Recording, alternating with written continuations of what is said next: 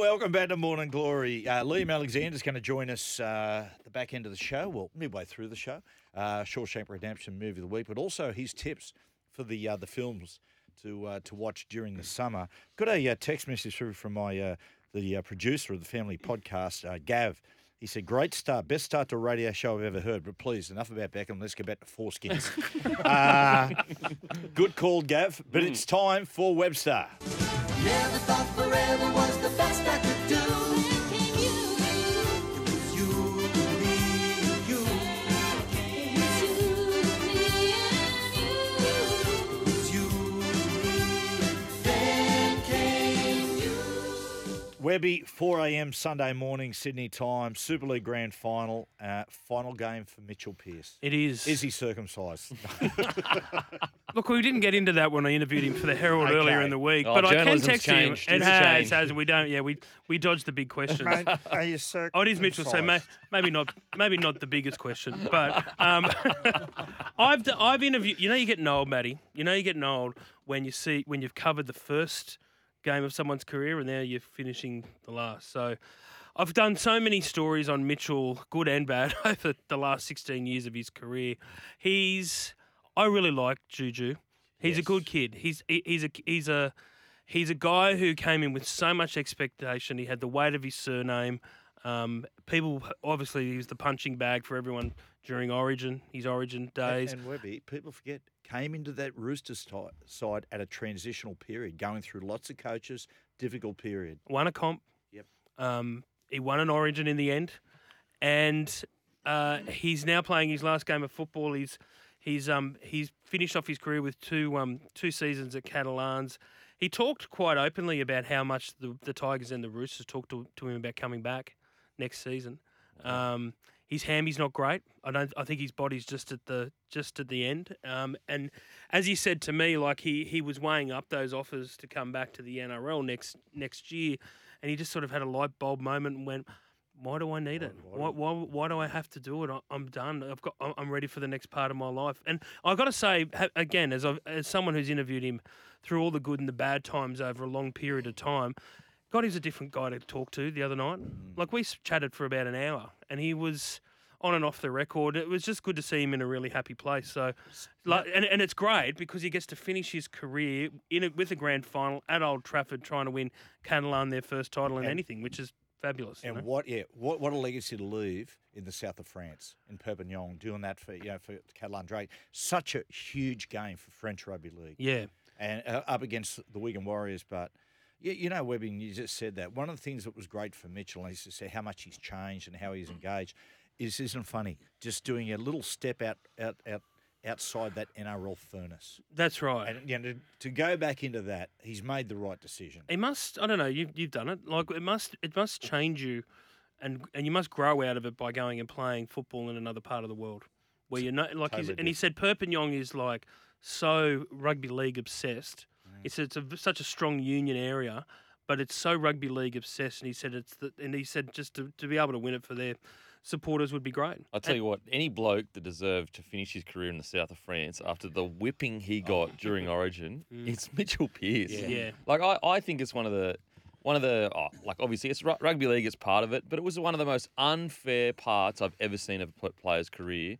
How it was always Mitchell Pearce's fault, and you never looked across and said he's playing 3 or 4 Immortals right now. That's 100%. Yeah, Like what do you expect? You know, and it's sort of fitting that a bloke who's had such a difficult time goes to a club that has endured really difficult times. Like the south of France, rugby league was a powerhouse until Vichy. I'm not going to go, but post World War II, it became the illegal, the forbidden game. There's a book Steve Mascord, one of the guys, wrote about the forbidden game down there, and it's really interesting to listen to the history of rugby league in France. But to see them on the cusp of winning a competition is fantastic for French rugby league, but also that Catalonia. Like when they won the Challenge Cup a number of years ago, they had like a civic reception in Barcelona.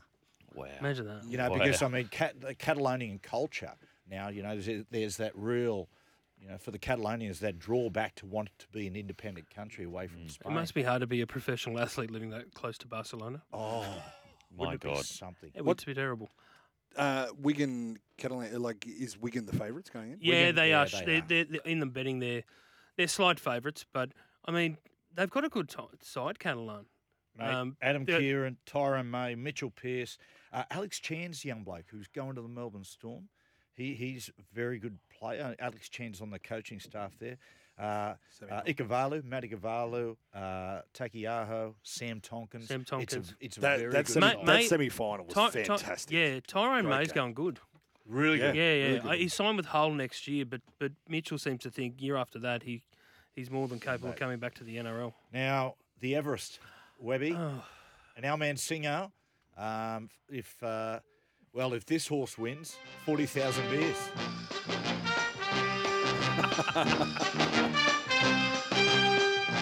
There we go. Hawaii, hey ho, yo, bro. Hardy ho. I was at the barrier draw on the boat. How was it, the barrier draw? What I can remember, I think it was pretty good. I don't know if Peter Volandis, he didn't really like the joke when I said they had it right at the end there. I said, so when are we doing the barrier draw, PVL? He went, we've just had it. He thought I was serious. But he tries to outdo himself. It's amazing what Volandis has done. I know I've been critical of him in various things over the last couple of years, but you can't deny his ability to get shit done. Incredible. So in the last 6 years, this is the 7th year, it's like the second highest wagering turnover behind the Melbourne Cup. That was straight away and easily the most wagered event in Sydney. But I just love how it's shaken things up in October in Sydney He racing. did miss a senior Victorian race official through the week. He called him an entitled dinosaur. He just, you know what? He just gets right under their skin. And they just react to it all the time. But as I sort of said I was actually going back and forth with Volandis this morning. It's like it is possible to like Victorian and Sydney racing.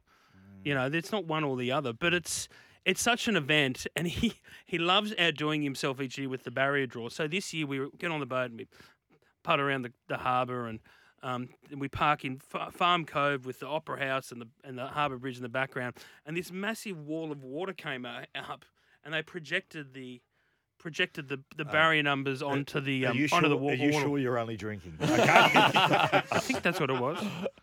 I think that's what happened. But was it But it's incredible. spectacular? It was, but he was all upset because he said, "Oh, the wind come up, and you know it was like slightly distorted." And I said, "Peter, I know you're a control freak, mate, but you've got no say in the wind."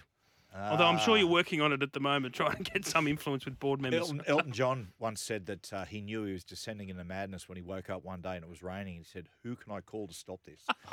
Oh my God! Well, I had a big night. I wasn't that big, but anyway, it's a good race. But there was a lot of mail on that boat for overpass. Yeah, right. That's before the barrier draw, and then it drew well, and so then the price. I think it opened. I think after the market opened after the barrier draw, $9.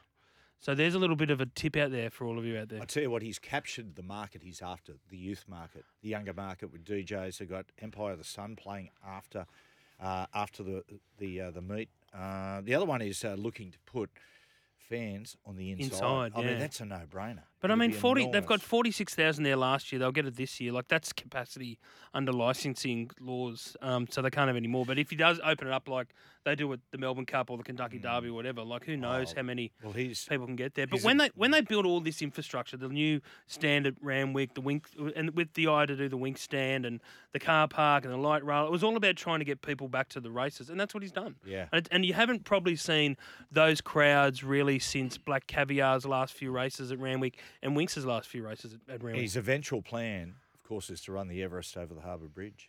He said that before. I know. Yeah, to lay the synthetic track, which they've got now. They're mastering in France because they want to race. The big race there is called in France The Arc de Triomphe. Arc de Triomphe. They want to do the Arc de Triomphe down the Champs-Élysées. I know. And so he wants to do the Everest across the Harbour Bridge. Oh Wonder- my would you- God. Would they have to pay the toll? You need a knee tag. You know what? Let's do it across the Anzac Bridge. Or Just so- across the Drummoyne Bridge. I think so. Yeah. Or the Kalang Sprint. Bridge on Yeah. the North Coast. That's right. Okay. We'll take. I was going to say something else. But you can't really say that these days. We'll take a break on this day next.